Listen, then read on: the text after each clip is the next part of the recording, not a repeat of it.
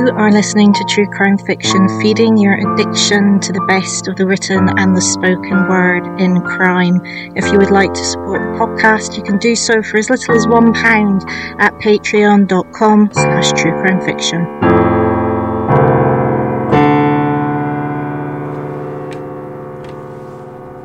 Welcome, listeners, and this week we are interviewing Jonathan Whitelaw, who is the author of The Bingo Hall Detectives and several other crime fiction novels as well.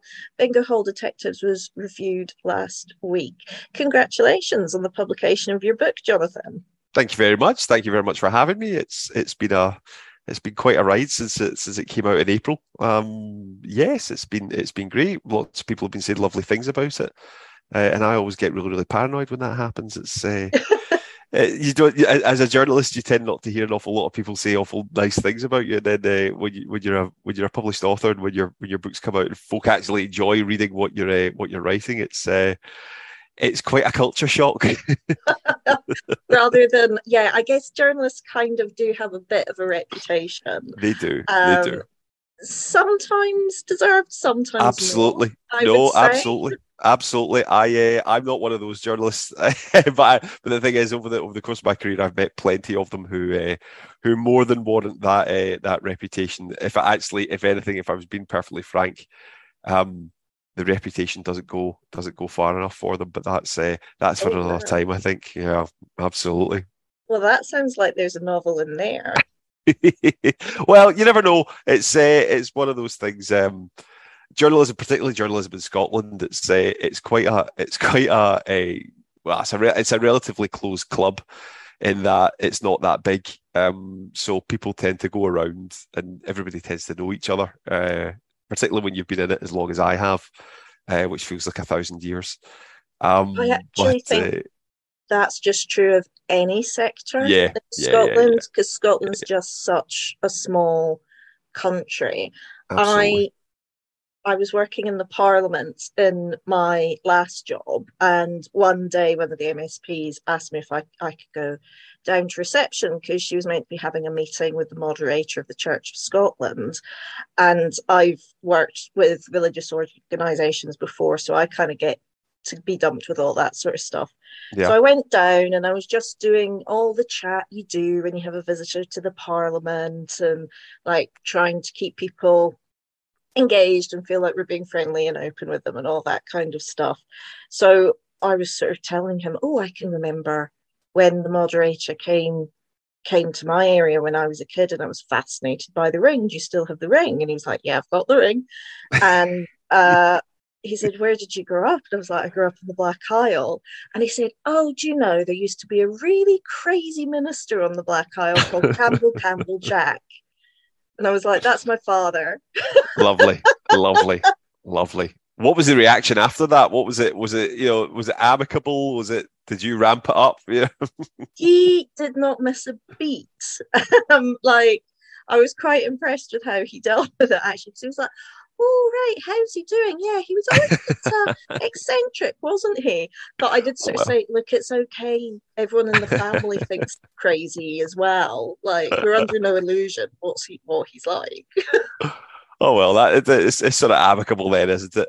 I always admire that when you get people that work, in public life and have that sort of knack to not back down but double down almost on the line, because that's the thing. If he tried to reverse it would have got better. It might have got more awkward and things. But if he carried on, and thankfully, obviously, Mary, you're a nice person, so you took it in good faith. Oh, good faith. There you go. Yeah, well, I was just like, this is the best story. And I was telling one of my friends who grew up in Bristol, and she was like, this is the thing about Scotland. You can't say anything about anyone. Absolutely. You all know each other. Absolutely. Like, pretty much.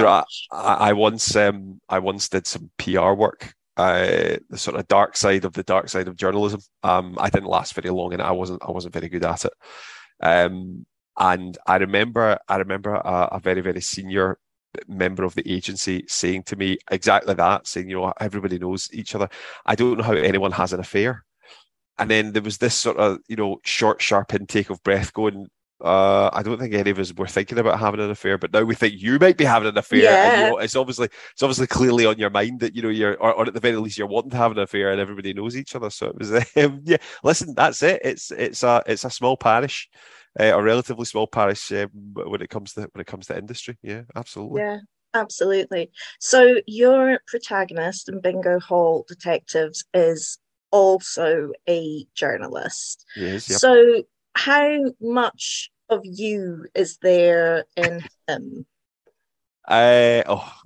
See, again, this is the sort of thing that you don't think about when you're putting these characters together, but how much you're going to put yourself in it, and then suddenly you get to the point where people are enjoying the book and it's on bookshelves and things, and they go, "Oh, by the way, yeah, you do realize that Jason Brazel's a journalist and you're a journalist, Jonathan. Exactly how much of it is of you is in it?"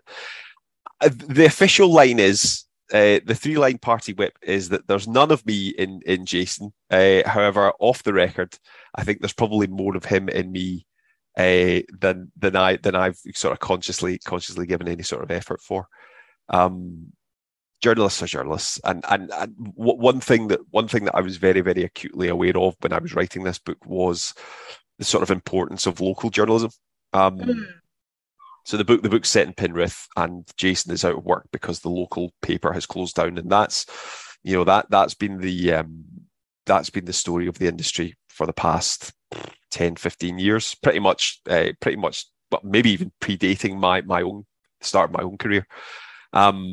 And I drew on quite a bit of my own experiences within the local press for little tidbits, little stories. That was probably a very conscious effort on my part to have those sorts of stories in there because they're authentic. The great thing about local press is that there's two main points that I always try and make about local presses, local newspapers. First one is that they are absolutely adored by the community that they serve. I worked for the Dunfermline Press for a while, and we used to get people coming to the front door of the office with the stories. Punters from the local area, knocking on the door and asking to speak to journalists, and the stories ranged. It wasn't people crying bloody murder all the time. It would be local events, local charity events. I remember doing an interview about I think it was the local model airplane club that was celebrating 50, 60, 70 odd years or something like that. And that was a story that someone had come to the office, knocked on the door and said, "This is the story. This is what's going on. Do you guys want to talk about it? Want me to talk about it to you?" And having worked at national newspapers and tabloid newspapers and multinational ones, you just don't get that sort of level of engagement with the reader because they're too big. They're big faceless organisations and multinational conglomerates and things. Whereas, now don't get me wrong, most local newspapers in the UK, they're owned by these sorts of companies, but they always have a place very much at the heart of the community. And again, I wanted to sort of stress that. So in a way, the Bingo Hall Detectives is very much, in particular with Jason, is my sort of ode to that sort of local journalism ethos, really. The other part that I always try and pay tribute to is they're a fantastic learning ground for young journalists. Not everybody needs to go. Don't get me wrong. Not every journalist needs to go and start a local newspaper. I didn't, but I ended up over the course of my career, ended up doing work for local papers. But in terms of just the sort of beat, getting to know the beat, getting to know local people, local organisations, the vast array of types of stories that you're going to face day in, day out on a local beat. It's a chance to hone your craft, really. And it's a real shame that a lot of them are closing down, or at the very least, a lot of the local offices are closing down.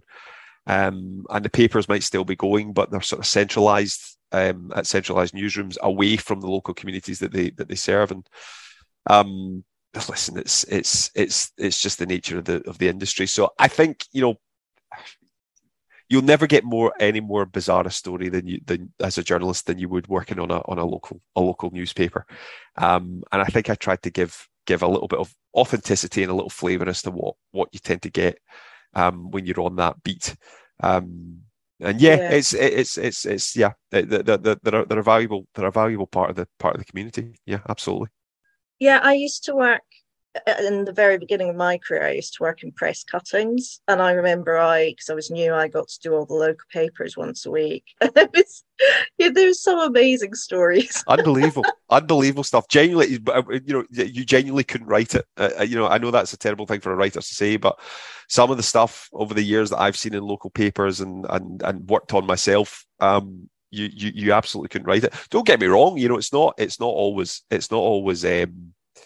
sunshine and lollipops. It's sometimes you get really, really grim, really, really horrible local stories that end up, going on to, they start local and end up on a national and sometimes international stage. So a bit like the Bingo Hall Detectives, but we won't get into too many spoilers. Okay. I think journalists tend to be quite a feature character in a lot of crime fiction. We sort of have a row of professions that turn up again and again and again in crime fiction, and journalists are one. Sometimes, they're there solving the case, but sometimes they're actually making the case more difficult to solve, and they have quite a neutral position, I think, in a lot of crime fiction. Do you think, with the sort of the much talked about demise of journalism, and particularly investigative journalism, that we're going to see less journalists as characters in crime fiction? That's a really good question. Because the sort of long form journalism, particularly in the UK, is all but dead. Really, it's limited to maybe your major broadcasters. BBC Scotland, for example, they still invest in long form journalism, which is great to see. But the problem with it is that it takes so long to do and to do well. And with an increasing stress on sales and online sales in particular, this isn't me being pious or anything, because I've been an online journalist the majority of my career, and I understand that long form journalism, well, it still has its place. That's not the name of the game when it comes to online. You don't have deadlines. Your deadlines were yesterday. It's instant, and you've got to be fast. As a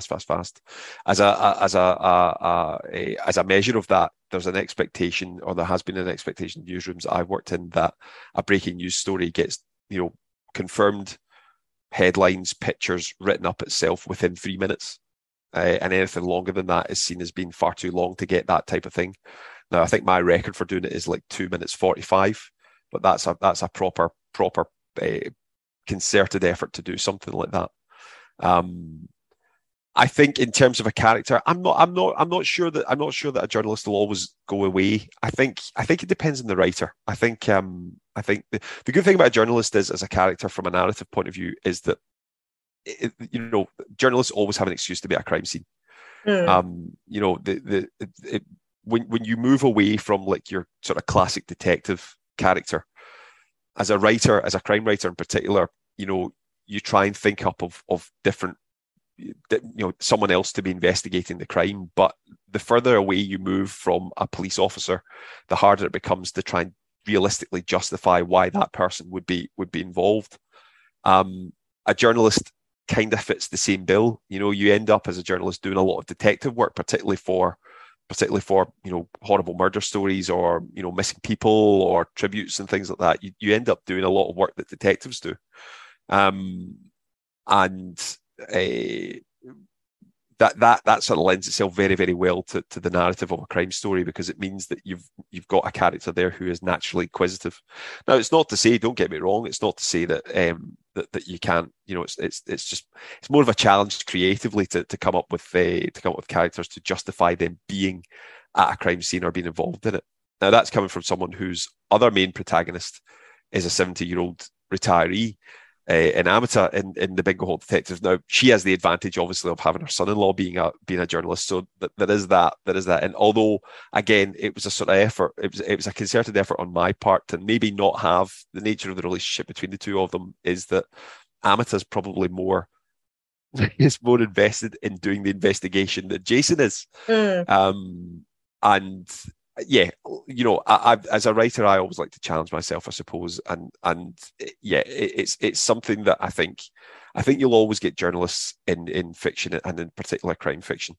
I do always find it interesting when you read, as a journalist, when you read someone else who doesn't have any history in journalism, how a journalist is portrayed, and I always tend to find that journalists, ex-journalists who've turned writers, turned crime writers in particular.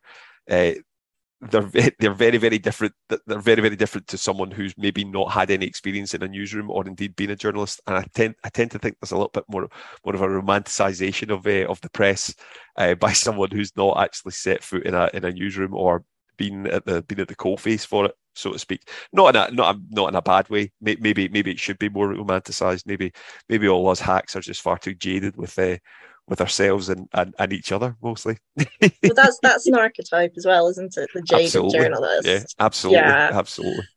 It's very interesting what you're saying there, because I asked this of Amy Suter Clark, who I interviewed a few weeks ago. Her novel Girl 11 is out now, and the main character in that is a podcaster. Mm-hmm. And it feels to me that a lot of very investigative work is being done on podcasts. Absolutely. And there are a lot of journalists who have podcasts, and I think their podcasts are very often really quite high level, really good. Yeah. But there's also a lot of people who don't have that kind of journalistic training, because you literally buy a microphone and pay a little fee for your hosting, and that's it. Do you feel that like there's a danger in that? In like, particularly I'm thinking when you're coming to true crime as well, which is by its nature, people are going to be sort of very wary and cautious about speaking to people. Absolutely. Speaking to people who are very violent. Yep. And there is some danger there. Yeah, absolutely. It is a dangerous profession, journalism. It can be very dangerous. Not just obviously kind of war correspondents, people that are sent to situations. The famous trope about journalism is that it's the first draft of history, and I always said when it came to online journalism, that's the first draft of the first draft, because it is always so instant. And there's been situations that I found myself in, particularly from an online perspective, and also my colleagues that I've worked with, who've found themselves almost in very, very dangerous scenarios, and they hadn't even realised it, because you get caught up in the nature of the story. One thing that I would always say about people that don't have a journalism background, and particularly if they're investigating true crime, as you said, Mari, crime by its very nature is dangerous. But there's a lot of legal issues as well. Whenever we have any sort of legal issue as journalists, we have lawyers who are on tap 24 hours a day, 7 days a week, if for nothing else, just to phone up and say, can we do this? Can we not do that? What can we use? What can't we use? Unless you are a lawyer yourself, or unless you have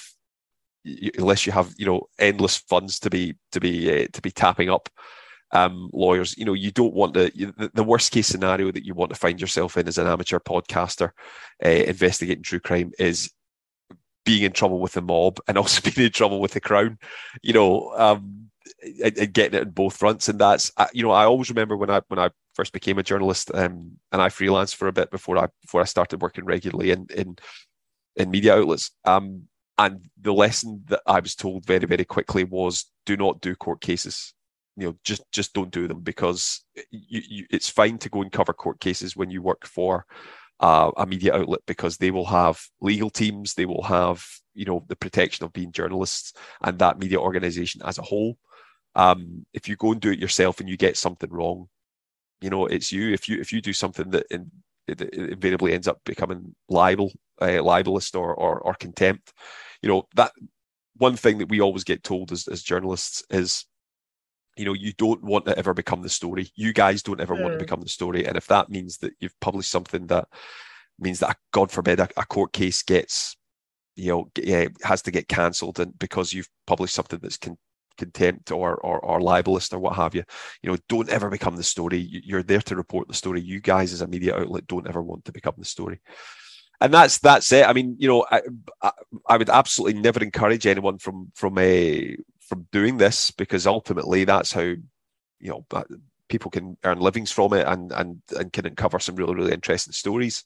But there's a lot of risk. There's a lot of risk to do it when you don't have that experience, and you don't have that little nuances. But hey, it's like every other industry, right? It's I wouldn't assume to be able to go into a hospital and perform open heart surgery because I don't know how it works. It's I think that's also a crime. Yeah, there we go. Exactly. Yeah, precisely. Yeah, it's like the publishing industry as well. People always ask me, sort of unpublished writers, people that are wanting to get published, they always say, "What's the best advice you can give me, Jonathan, as a writer?" And I always say, just learn about the industry. It is an industry, it is a business. Education, to paraphrase some political rhetoric from many moons ago. Just learn about how it works and learn. Be open to learn, be open to criticism, be open to wanting to know more about it, because the more you know about it, the better you're going to be at it. And yeah, that's exactly it. Absolutely. Yeah, I think that's probably very good advice for whatever area anybody is going into.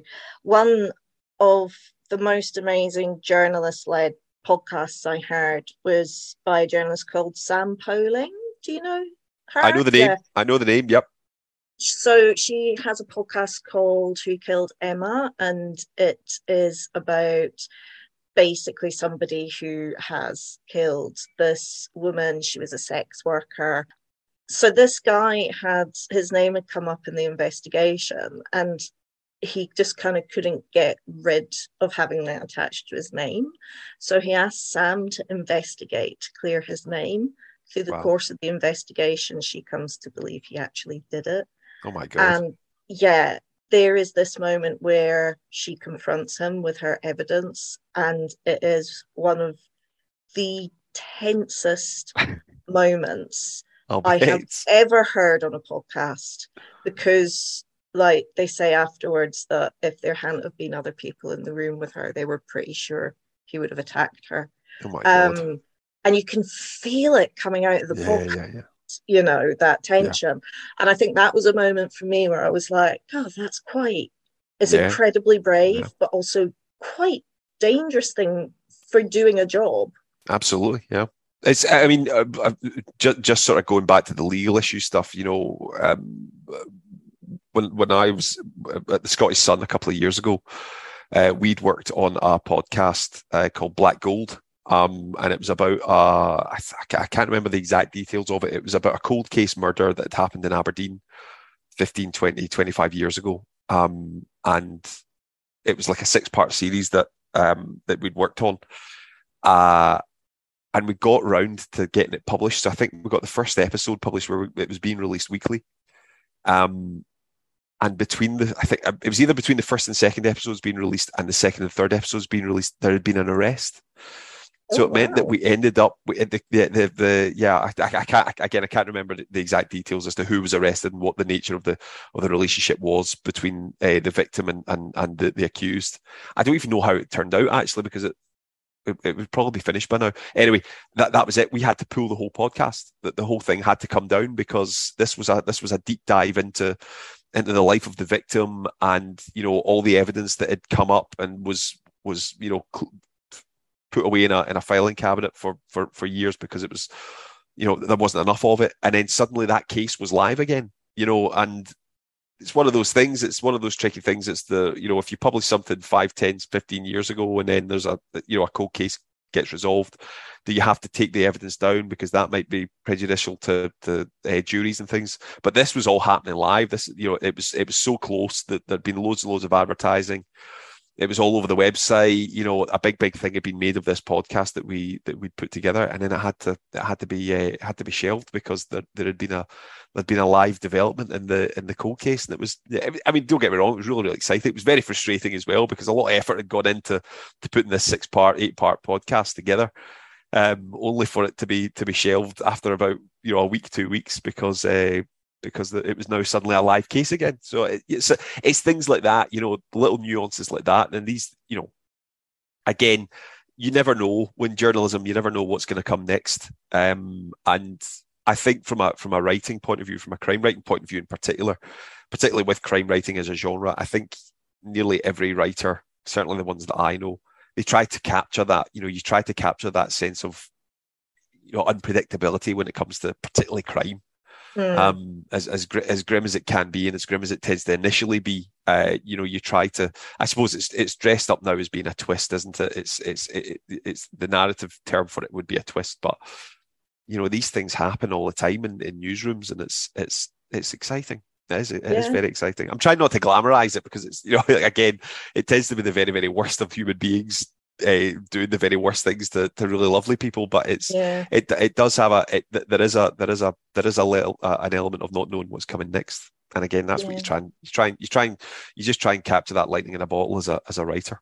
Yeah, because there's a podcast at the moment, Teacher's Pet, which is an Australian podcast, which is looking into a very cold case of a teacher's first wife who went missing. It feels to me quite obvious that he killed her. He was also grooming young girls in his school and doing all kinds of horrendous stuff.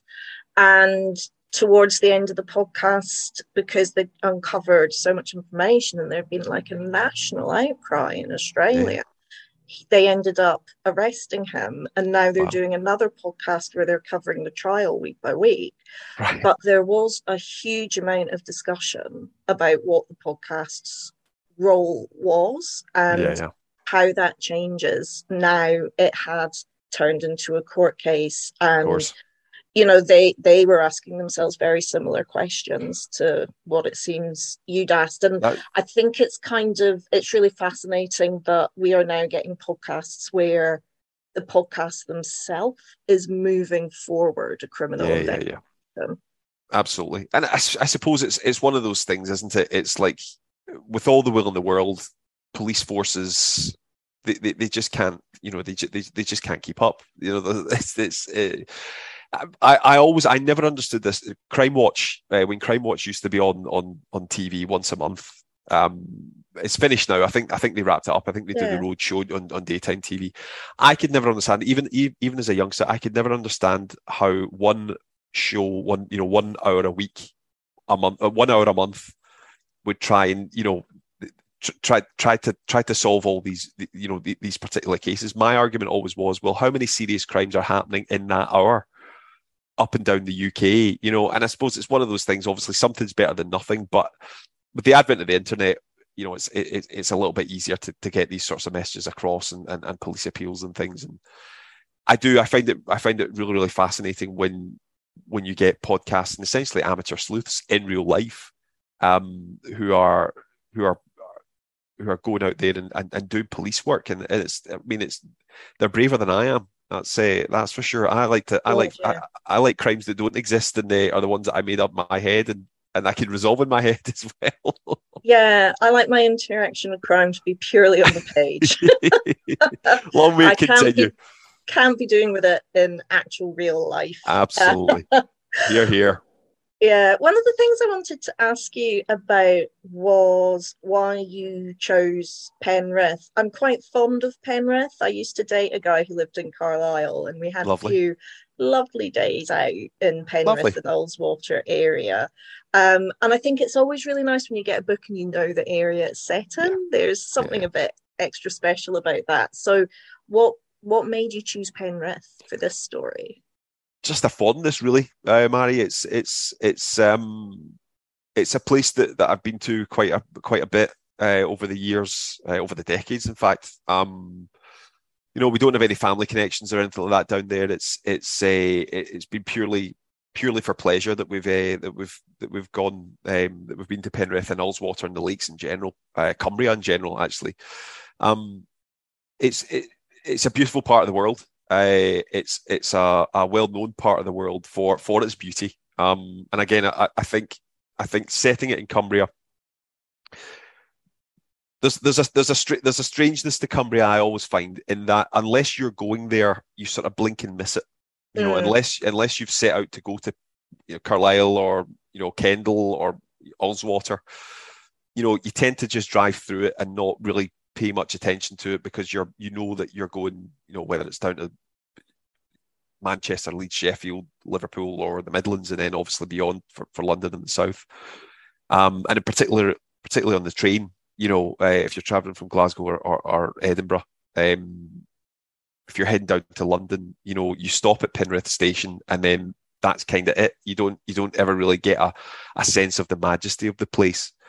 And in one respect, that's quite nice because it means that it's always a special place to go to because you're only ever going to it to go there, you know. Purpose, yeah. But also, on the other hand, you know, it probably doesn't get enjoyed anywhere near as much as it should do because it's absolutely stunning. And some of the roads that are up, you know, particularly in the North Lakes and then heading down to the South Lakes, some of the roads are tiny, narrow, little country roads that with hills that are like that, you know, that are really, really steep. And the scenery is absolutely incredible, breathtaking. Any time of the year, my favorite time of the year to go down there, sort of September, October time, when the leaves have sort of fully changed and you've got that, you know, these big sweeping landscapes of amber and gold and brown and things. And it's absolutely stunning. And it's great to go there. It's always great to go there. And, you know, there's an interesting tidbit that I found when I was researching the Bingo Hall Detectives. Carlisle apparently is often used by survey takers because where it is as a city, you've got a lot of people that have come down from Scotland, a lot of people that have come up, you know, from southern England and Wales and across from eastern England and over from Northern Ireland and things like that. So that it's considered to be a massive mixing pot and actually a proper representation of the whole of the UK as a whole. You know, a proper cross section in terms of where everybody's from. So it means that the survey takers reckon that the answers that they get from surveys that are conducted there tend to be actually as close a true reflection of the whole of the UK's opinion as anything else. And I thought that was really, really fascinating because, you know, Carlisle's one of these places that you tend to just see on motorway signs saying it's X amount of miles away and then it's still X amount of miles to go. So in a way, I think setting it in Penrith was my ode to that area and all the fond memories of holidays and adventures that we've had in that area. From a narrative point of view, I think also, you know, it's as local gets, you know. It's not, Penrith in particular obviously isn't, you know, it's not Manchester, it's not Liverpool, it's not Sheffield, it's not Leeds, it's not Glasgow, it's not Edinburgh, it's not a big city where, you know, loads and loads of people invariably will go there. With the nature of it being cozy crime, with it being a cozy crime novel, it just had this kind of community sense to it. You know, Penrith, it conjures up, you know, maybe outdated notions of it being this quaint, cozy little town nestled in the heart of Cumbria. And that clearly isn't true because it's as modern a town as anywhere else in the country. But I think it sets the tone. I think it certainly set the tone from the off when I started writing it. You know, when that's how I thought of Penrith, despite having gone there for years and knowing that that's not the case. But when I hear when the town's name popped into my head when I started writing this novel, that's immediately what I thought. You know, a quaint, quintessential English town in the heart of Cumbria. And I think that sets it sets your agenda as a writer when it comes to something like cozy crime in particular. The same way that big cities, you know, Glasgow, Edinburgh, London, Birmingham, you know, the same way that will maybe set the tone if you're doing something like a police procedural or a psychological thriller. And it just fitted. That was the great thing about writing this novel, was that everything just fitted. It just all came together really, really easily. There wasn't really anything that I sort of struggled to think, actually, should it be Penrith or should it be Kendal or should it be Manchester or should it be somewhere else? And the same with the characterization and the characters in there. They all sort of came fully formed in my head when I sat down to start writing it. It's the easiest thing that I've written, but it's also in respect to that, it's also been the hardest thing to write as well, because I've always known that I could do a really, really good job with it. So I've always wanted to do a good job with it. And thankfully, I've got a fantastic team at Harper North who've been really, really supportive behind it. And they get rid of all my silly spelling mistakes, like not I mean, I wouldn't know how to spell my own name if I didn't have autocorrect. But there you go. That's the curse of being a writer, isn't it? Yeah. Well, as a dyslexic writer, I would absolutely second that. Absolutely. Yeah. So you've touched on genre now, which is something I often get a little bit obsessive about, sort of genres and subgenres, and where does one subgenre start and another end. So Bingo Hall Detectives is very firmly cozy crime, but what really made you think I want to write cozy crime? Because quite often it is, people can be a bit snobbish about it. They can look down on it. And I have a feeling that it's probably seen as a very feminine subgenre. Yeah, your words, not mine. I'm not saying anything. No, listen, I agree. No, I agree. I completely agree. Character is always a big thing for me in my books. And it's really, really interesting because I think we've discussed before, actually, you know, how can crime be cozy? You know, how can particularly murder, as is the case in the Bingo Hall Detectives, how can something as heinous as a murder ever be considered cozy? But it is, and it has been by many writers, not just myself, over the centuries, technically, since it became a thing. Character is the big one for me, and I always tend to start with characters. I always tend to start with relationships of characters. In this book, it's the relationship between a son-in-law and a mother-in-law. And I love having characters that don't get on, but are forced to get on, whether it's through, in this case, you know, a family situation, or it's work, or it's whatever, you know, whatever the scenario. I like to see my characters rub each other up the wrong way, because I think I think that shows what a relationship is. It's all well and good having a relationship between two people who like each other. You know, it's exactly the same in real life. You know, it's lovely to have, but from a narrative point of view, you want that conflict. You want there to be that spark there. And in particular with the relationship between the mother-in-law and son-in-law, it's a really, really fascinating relationship as a thing anyway, because it's usually two people who might not necessarily get on if they didn't have this singular person in common. You know, it's the Venn diagram, isn't it? But they have to get on because of that one person, you know. And I saw that as a really, really really, really positive, really, really fertile ground to have two characters. And then when you throw in the kind of crime element of it, when you throw in an investigation element of it, particularly given they're both amateurs, it seemed to lend itself, that relationship between the mother-in-law and son-in-law. It felt like more of a cozy crime type relationship or it felt like more of a cozy crime genre as a platform to tell that relationship with the type of humor and the type of love as well. Because that's important. That's an important thing that I wanted to add in the story, was that, you know, they might not get on necessarily, but they still have a great deal of affection for each other. And that's not just because of this singular person, in this case, Radha, who's Jason's wife and Amita's daughter. You know, it's not just because of her, but they learn over the course of the novel and over the course of the relationship together, that they do have a great deal of affection for each other. And I think having a cozy crime as a platform for that gave me the room, it gave me the space to explore that relationship a lot more than, say, maybe a police procedural where you're having to constantly, you know, you're constantly keep the pace up. You know, the investigation almost overtakes characterization sometimes in police procedurals. And that's fine. I mean, that's okay. That's why I read police procedurals, is because I'm picking it up to read about, you know, how the crime is investigated. I always liken it, particularly with cozy crime, I always liken it to things like Columbo and Murder, She Wrote, you know, the classic sort of American TV crime dramas.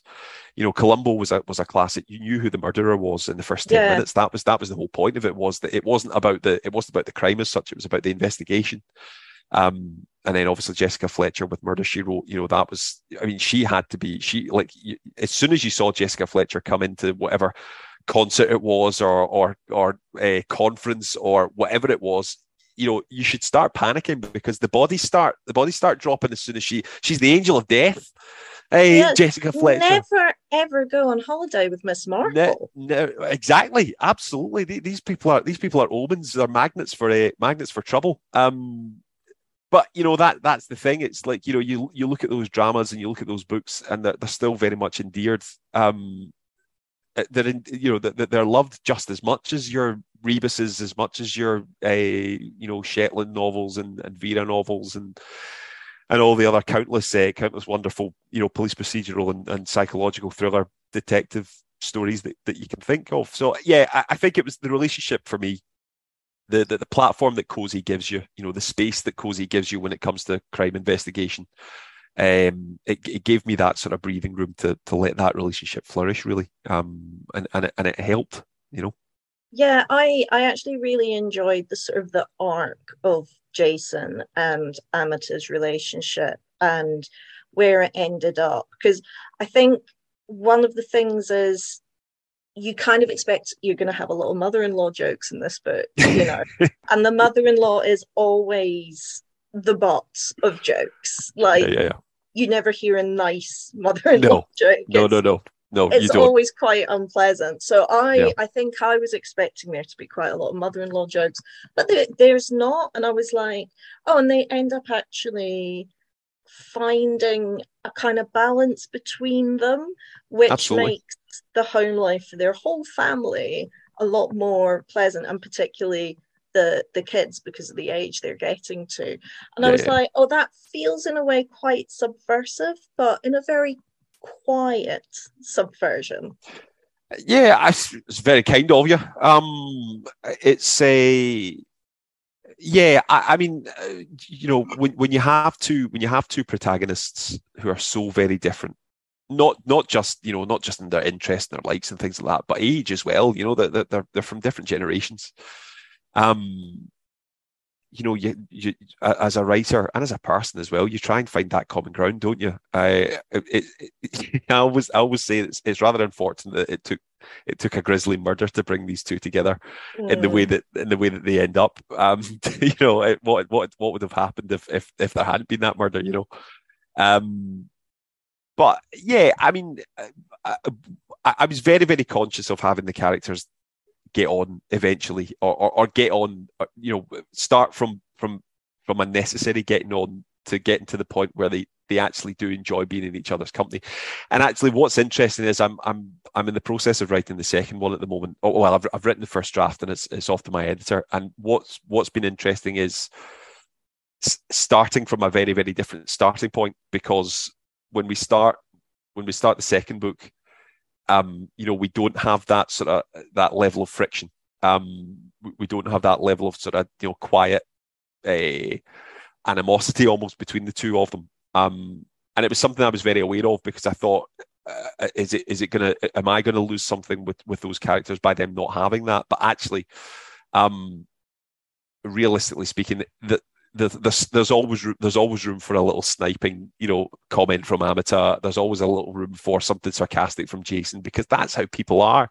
You don't just resolve all your problems and then everything's hunky dory from then on in. Particularly with families, that's it. That's the nature of families. That's the nature of a you can get on well, you can get on the best you can with everybody in your family, but it never lasts. And then you get to Christmas dinner and it all kicks off again. And that, that's the beauty of it. And that's the sort of wonderful nature of having two characters who are family, essentially, from different generations, very, very different attitudes, very, very different interests and pastimes and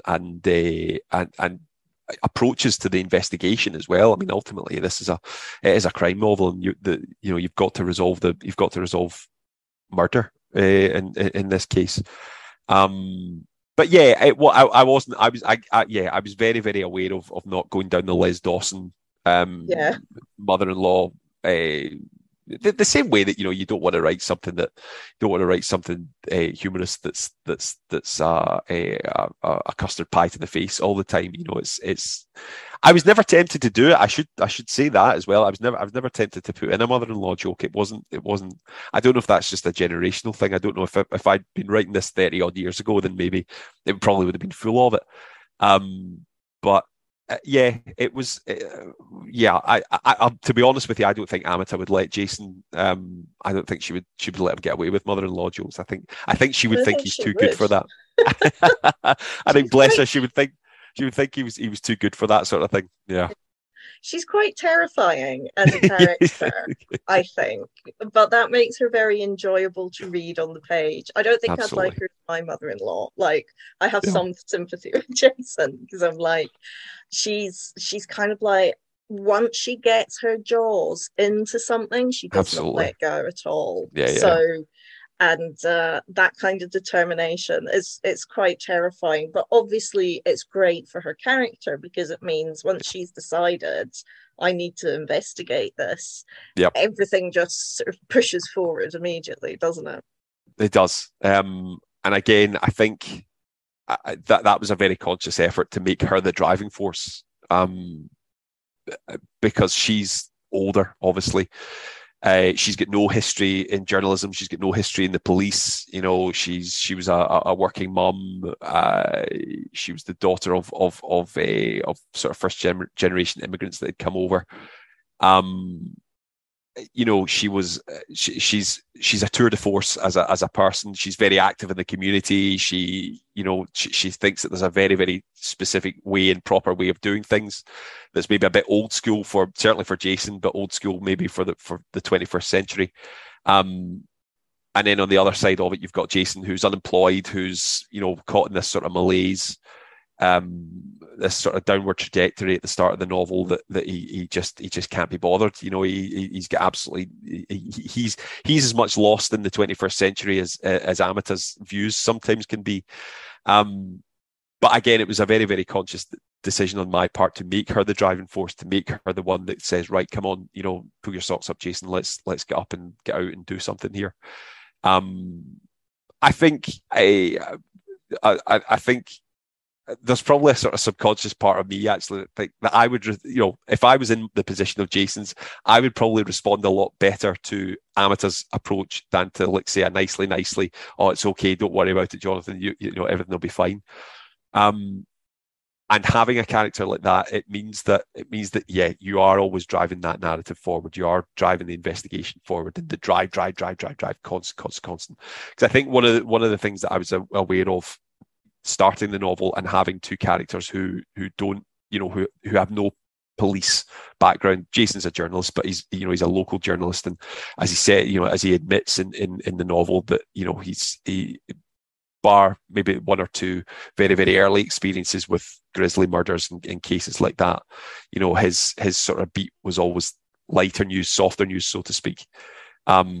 So it helped me as a writer to have a character who was constantly pushing forward and want to keep things going, because ultimately, like I said, it's a crime novel, and as much as Cozy maybe has a greater emphasis on location or character and relationships, it's still an investigation. There's still a whodunit to solve, and having sort of Amita, having her the way that she is, not only was good was great for narrative purposes, but also it was a joy to write. She's a joy to write for, and having that back and forth between her and Jason, they're my favorite parts of writing these books. Is when they get in an argument. If one of them doesn't agree with the other one, it's great fun. I always say this. I always, whenever I'm asked about characters and things like that, I've had the great pleasure of interviewing Joe Abercrombie, the fantasy writer, many times over the years. And he said something. He gave me a bit of writing advice years ago. He said that you want to get to the stage, Jonathan, where it feels like you, as the writer, are just listening in a conversation between your two characters. Yeah. You want to get to that stage where you know them so well and they've developed so well, that it's just like sitting in and listening to them having a chat. It's not you're not having to come up with each side and thinking who's going to say what next. It's just a case of you sit down. It's coming from you, obviously, but the feeling of it is that you know the characters and you've developed them and they've developed their relationship so well that it does feel that you're just eavesdropping in a conversation between a couple of people. And that's something that I'm very, really. Yeah, absolutely, absolutely that, and trying to capture that obviously is the essence of what it means to be a good writer. But bearing it in mind as well, I think is something that I try to do, particularly with Jason and Amata, because they're the lead, they're the two lead protagonists, and if I don't believe in what they're saying and I don't feel that way, then readers aren't, readers are smart, and they'll not stand for it, No, they won't. I have to say, I am particularly looking forward to when they find out that Amata's been secretly smoking in the house, because I'm pretty sure that's going to blow up. Well, that's it. Listen, everybody. Again, that was something that I was very aware of doing, because I think when it happens quite early in the book. I seem to recall it happens relatively early in the book, and I think. When I came up with that as an idea for her to have for her, I think I stopped just short of getting up and fist pumping. But I thought finally I've got something on her, finally got something on her, and yeah, it'll be. I'm not giving too much away, but that's a little ace up Jason's sleeve if he ever discovers that, because that's hypocrisy manifest, as they say. Yeah. And it's like she's not even going outside to the back garden. No. It's actually in the house. It's in the house, yeah. I know, and I'm like, that just makes it so much worse. And her dad, absolutely, I know, terrible. She's dreadful. She's a dreadful person. There you go. That's it. I'm so glad to get that off my chest. Yeah. It kind of brings me to one of the things I've been thinking a lot about cozy crime recently. And I wonder if cozy crime is just really the wrong term. I wonder if it should actually just be more domestic crime. Yeah, absolutely. Yeah, I think. I mean, it's one of those things. I think that we all get stuck in labels, don't we? And invariably, particularly crime, particularly the crime fiction genre, because it's so big, because it can be potentially so amorphous. Invariably you'll read books that might be billed as a psychological thriller, or as a police procedural, or as a cozy crime, and they invariably only have maybe the slightest the most tenuous hold onto that genre's definition. I like that. I like domestic crime. I like that as a term, because it's homely. That's a hallmark of cozy, is that it's there's always a homeliness to it. There's always a sense of you try, as a cozy writer. Well, again, I can't speak for everybody, but from my perspective, you try to knit that sense of community into the work, and whether it's a case of the community's shocked, or it's rocked, or it's torn apart, or it's having to build up around whatever this terrible crime has been. And again, it is a crime. It's a terrible crime that's happened. Let's not get away from that. At the end of the day, particularly the Bingo Hole detectives, it's a murder. Someone, a pensioner's been murdered. Much to the shock of everybody involved. I like that. I like domestic. Yeah, it does it. It kind of it seems less almost gratuitous. I very odd that cozy could ever be the word cozy could never be described as gratuitous, but it's because it is. You're right. You're absolutely right. It is. It's all about that community, and it's all about that. That set amount of people that suddenly get plunged into a world that they are very, very much not ready for. In the Bingo Hole detectives, obviously it's pensioners and Jason, and obviously the wider community in Penrith being rocked by this murder. And just not being ready for it, and that's it. That's the essence of what cozy is that it's a bunch of people that don't run into murderers and don't run into criminals on a day-to-day basis, but here they are having their worlds tipped completely upside down. Yeah, because I'm reading After the Funeral at the moment by Agatha Christie. It's one of her Poirot novels, and this gets called cozy crime. there's an axe murder in it. Somebody is literally axed into bits, and I was like, "This is not cozy." No.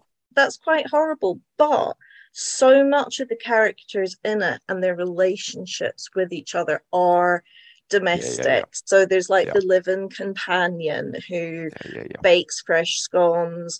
There's this lovely scene of two women arguing over who's going to inherit the green mica table. There's lots of kind of very everyday domesticity which is threaded through the whole thing. But the actual murder, pretty horrendous. Absolutely, yeah.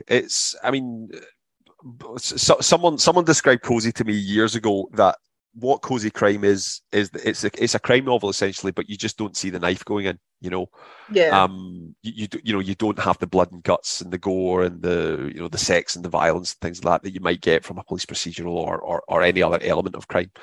And I think cozy crime is massively popular at the moment, and it has been for the last 18 months or longer. And everyone within the industry is predicting that that's going to continue. And a lot of that is down to, the past 2 and a bit years that everyone's experienced. And I think everyone, myself included, myself as a writer included, I think we're all just looking for a bit of a break from reality. We don't always want to be reading about a spiderweb glass shattered, bullet holes and things like that in the back of cars and blood, all over the street. And don't get me wrong, it's great. I love it. I love all of that, but not all the time. Not all the time. And again, from a writer's perspective, it's been an absolute joy to sit and do the Bingo Hall Detectives, because at times it's a relief to be able to just sit down at the computer and have just write an argument between Jason and Amata, and then I'll maybe put back, if I'd sat down if I'd planned to do something maybe like a big reveal or a twist or something like that, if I'm having a particularly bad day, I'll just maybe put that back a day and I'll sit and just have an argument with them about scones or full English breakfast or Jason driving too fast or Amata having a cheeky fag in the attic, and it brings us back. I'm smiling just now, and it does bring a smile to my face when I think about it, and I think that's something that cozy crime does really, really well, is that you can still have a really, really juicy story, a really, really juicy whodunit, and try to work out the who, what, where, why, and when, and all the rest of it. But how you get from A to B or A to Z, and find out that the zebra did it, it tends to be a bit more pleasant. Yeah. I mean, it's been bad timing for me because my first novel, which is currently being shopped around, is not cozy crime. Right. So it's called Self-Help for Serial Killers. Right. And it's not pleasant. And I feel like it's just a timing thing, Oh, absolutely. Like it's just totally. not the right time. So totally. I don't know, maybe in 5 years or so, people might be like, actually, we're a bit calmer now. We've got through the worst of everything. Yeah. I want to get back to blood and gore and guts. Well, do you know that's the thing, Mary? It's not. I mean, I wouldn't put a time limit on it, to be perfectly honest with you. The genre is so big, and there's literally something for every taste, and there's something for every taste being published regularly. One of the great things about my job is that I get a lot of books to review. Professionally, I also get I get asked to provide statements and things like that, comments for not statements. That's if I've been arrested. The police have you in as their own reviewer. Like, what should we be reading while we're on our stakeout, Jonathan? Listen, this is it. Journalist and crime writer. You become the job. I get asked for endorsements. Is the term that I meant to use for other writers that I'm friendly with and what have you, and some that I'm not friendly with, which is always nicer. But the variance, particularly when it comes to crime fiction, that I get through the door on a daily basis. It's flabbergasting, actually, and it's really nice to see. It's really, really nice to see, and you notice this when you go to things like Noir at the Bar. Obviously, that we've all been to Edinburgh, or everywhere, bloody Scotland, Harrogate, all the big festivals, all the big book festivals.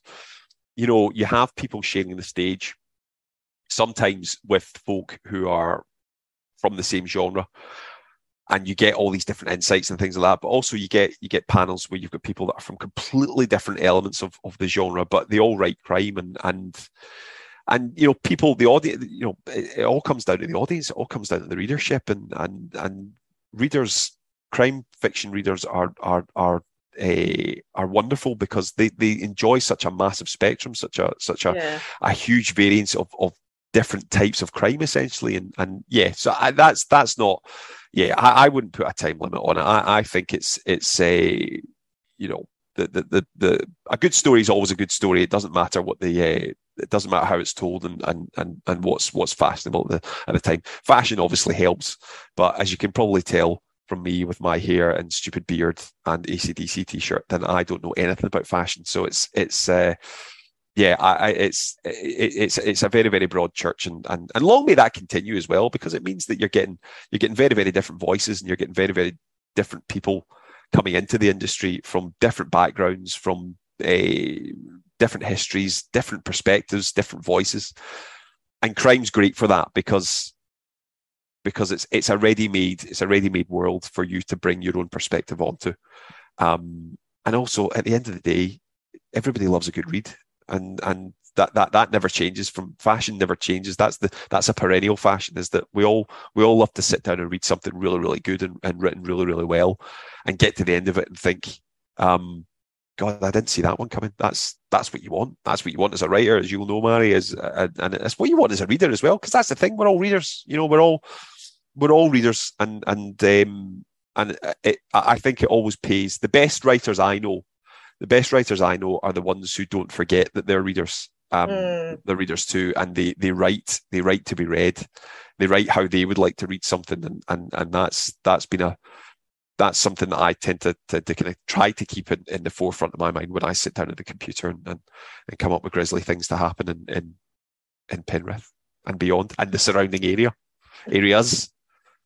Yeah, there's nothing like that magic when you open a book and you're reading the first few lines and it just hits you, and you're just like, oh yeah, in the first few lines, I am totally obsessed with this already.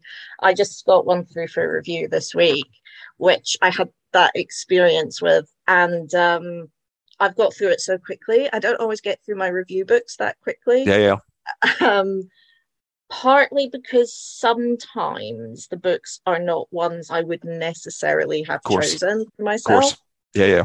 Which doesn't make them bad. It just doesn't like fire off all my synapses necessarily. Absolutely.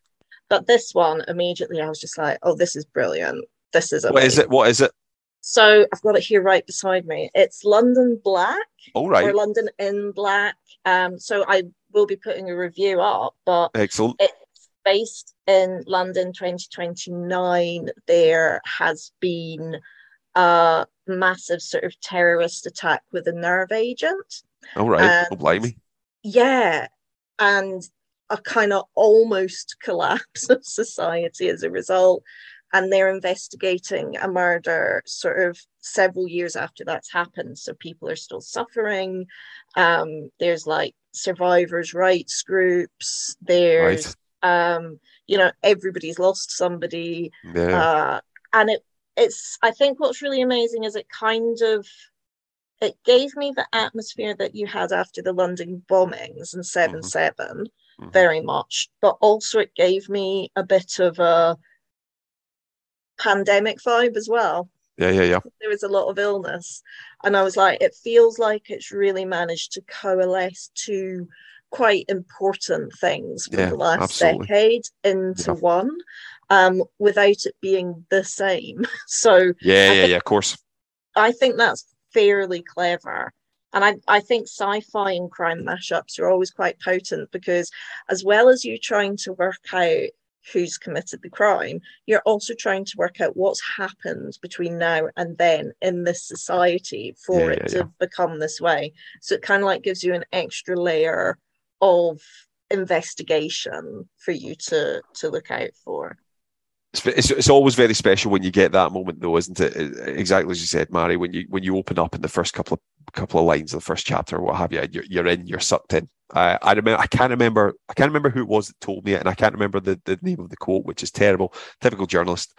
But some famous writer said 100 years ago that the first page sells that book, or the first. I think the first page sells the book that you're reading, and the last page sells the next one. And again, that's what commercial writers tend to do, is that's how they place it, is that you're grabbed by the jugular from the off, and then when you get to the end of it, you want to leave the reader wanting more from the world, more from the characters, more from you as a writer, and that's what you're after. But you're right, it's a very special moment, and actually, again, I'm grateful for it, and I suppose it speaks more about my subconscious, I guess. But getting a lot of books through, particularly exactly as you say, Mary, the books that you might not necessarily pick up on the bookshelf if you were out shopping or what have you. It's always a very, very special feeling to get when you know that this one's going to be, that this is for you. It's not to say that you can't, you don't try and persevere with other ones, but it's always really, really nice. It's very special. It's lovely, and I get very evangelical when I really like something as well. So if I love somebody's book, I'll just be going to everyone, you've got to read this. This is the most amazing thing ever. Excellent. So in winding up, so you've already given away that there's going to be another Bingo Hall detective book. Spoiler. Can you give us any hints about what's happening? No, I can't. I can't. Jason and Amateur in it, and they've got to investigate a crime. I know, I'm terrible. What I will say is I'm not allowed to tell you what the title is, but we have a title for it, and I'm very, very excited. This is the thing, right? And I've been saying this the whole 2 months that the Bingo Hall Detectives has been out. 3 months. What month is it? It's July. It was out in April. 4 months. I don't know whatever year this is, whatever century it is.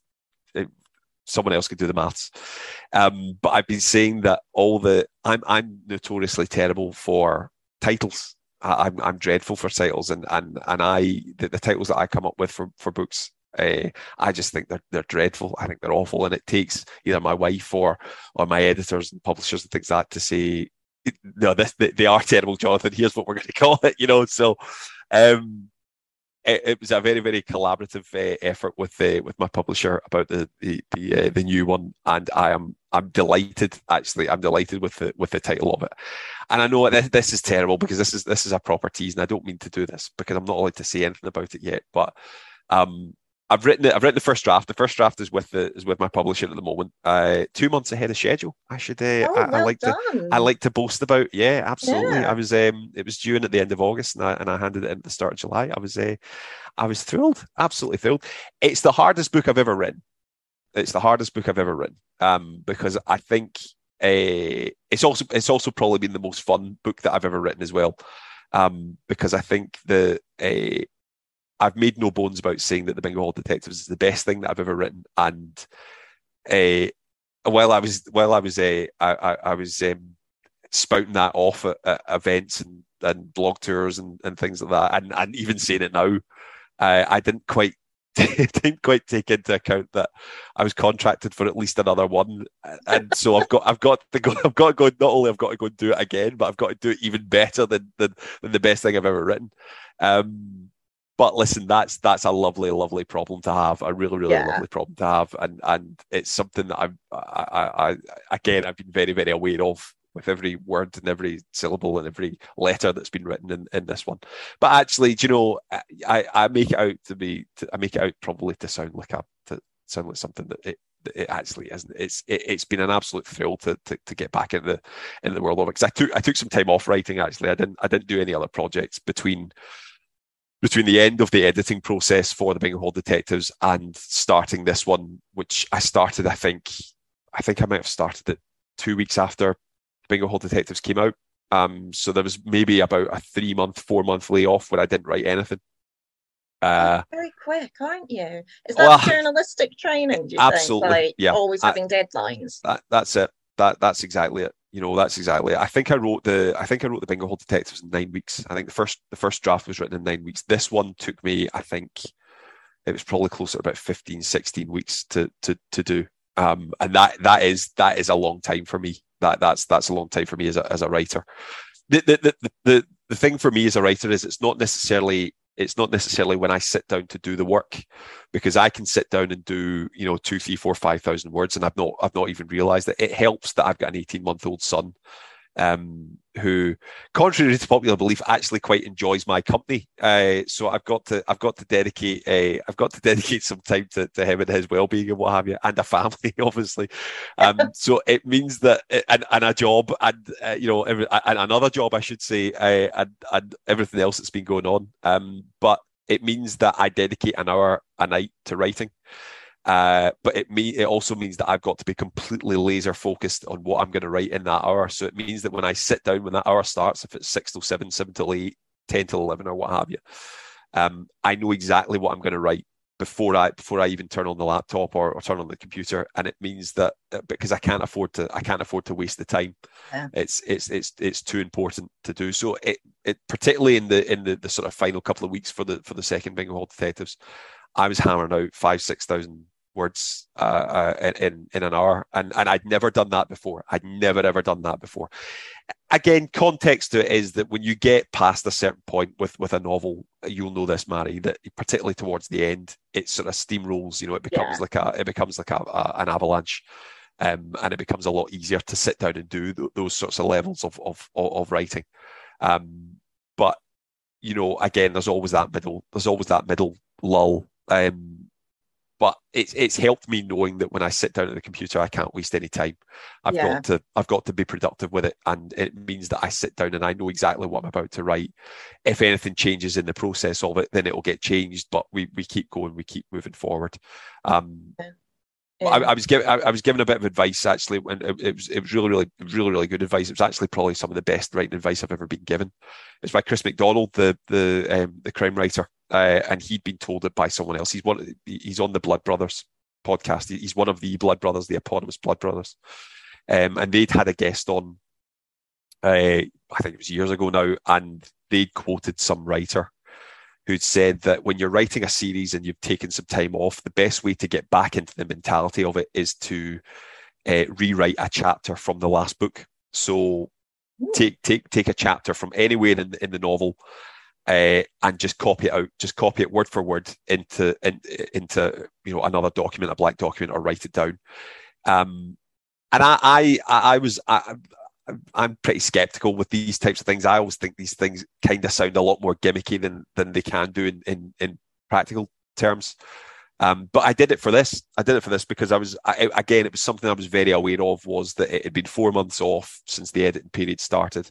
It's a very, very specific voice that you've got to get into the head of for cozy crime in particular.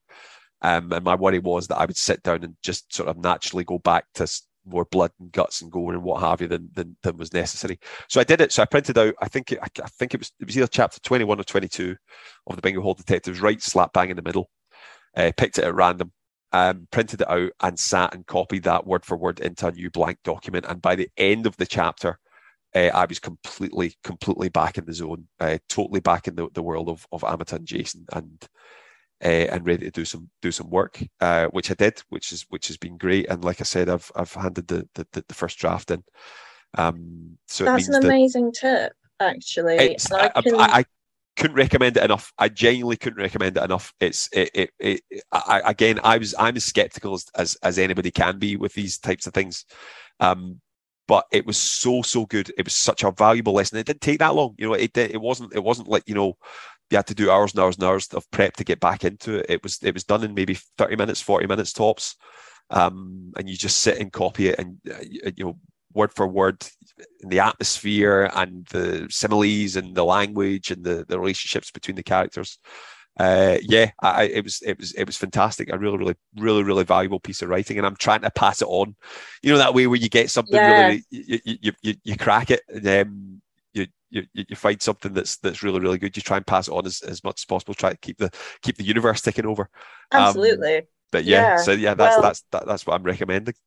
If I ever get to the stage of having a series, I shall keep that in mind. Absolutely. So we're going to finish up quite soon, but one of the things I'm always very interested in is the relationship between real crime and crime fiction, because it's a very symbiotic relationship. And I'm not sure you can say which one comes first, really. So I was looking to see if I could find any crimes similar to the Bingo Hall Detectives. And I have found a podcast which is a very domestic crime. Right. Quite low key, but yet had local journalism in it and the Eurovision Song Contest. Oh, surely not. Yeah, it does. Surely not. It's a BBC podcast called Bodies in the Garden, The Wycherley Murders. Right. And it's quite phenomenal because it's also just incredibly ordinary and dull. This woman and her husband, they have no financial management. They both live in a fantasy world. Obsessed with like golden age Hollywood. And spend all their spare time buying Hollywood memorabilia. Right. They shoot her parents, bury them in the back garden, and sell the house to get the money. Isn't discovered for 14 years because they spend 14 years conning all family members, kind of going, yeah, mum and dad have retired now. They've moved to Ireland and they're just traveling around. And, you know, like they even enrolled them on the electoral registers. Nobody picked up. Nobody picked up at all until they ran out of money, and they went, right, we're going to hand ourselves in. So they just handed themselves in. And it was broken by a local journalist. So on the podcast, they do quite a lot of chatting with the journalist from the local paper who broke the story. It then became a big international story because they were hiding in France. And they couldn't remember the exact date they'd killed the parents. So the way they managed to date it was because they remembered it was the weekend of the Eurovision Song. Oh, no. Undone by their own hubris, you might say. Oh, God, that's incredible. 14 years? 14 years. Blimey. I think what helped was the fact that her parents weren't social people, so they weren't the kind of people who would just chat with a neighbour in the garden. It's frightening, though. It is actually quite scary how good they were, but I think they also had a massive amount of practice in their fantasy lives, because they were making everything up in their heads. That's really where they were living, to the point, and this was quite phenomenal, the wife managed to persuade her husband. He was in a pen pal type relationship with Gerard Depardieu, and she even bought a franking machine so she could frank letters Gerard Depardieu was sending him with a French franc. And it's quite astounding. Absolutely. But, yeah, I kind of thought it's going to be hard to find a true crime that's like the Bingo Hall Detectives, but no, there is a crime for everything. There is nothing stranger than real life. Nothing stranger than real life. Absolutely, and that's the thing is, crime writers, like I said, we try and capture some of that real life mysticism and absolute bonkers nuttery. But you know, you then hear stories like this. 14 years, that's terrifying. It's terrifying to think that you can be murdered and nobody knows for 14 years. 14 years is a long time. It's a really long time. It's a really long time. I think I would just be bored of the pretense. Like I don't have the effort, energy level to keep up. Absolutely. Like what was it like at sort of year 6 and year 7? You know, those sort of middle years where it's, you know, you've kind of lost you've lost the pep and the excitement of it, and it's now you're just having to sort of carry on. And then year 13, and it's like, I've still got to say that mum and dad are in Ireland. Yeah, it's the main reason I haven't shot any of my family. Is I just couldn't keep the pretense up. It's the only thing that's stopping me. Listen, here to that. That's why I don't. Well, as I've said again, people have asked that if Amita's got any hallmarks of my mother-in-law. There's absolutely no way that I could go solve murders with my mother-in-law, because there'd be 2 more murders, namely hers and mine, by each other. So there you go. Yeah, absolutely. Same time. Thank you so much for giving us your time, Jonathan. It's been lovely to chat, and I'm looking forward to the next one coming up.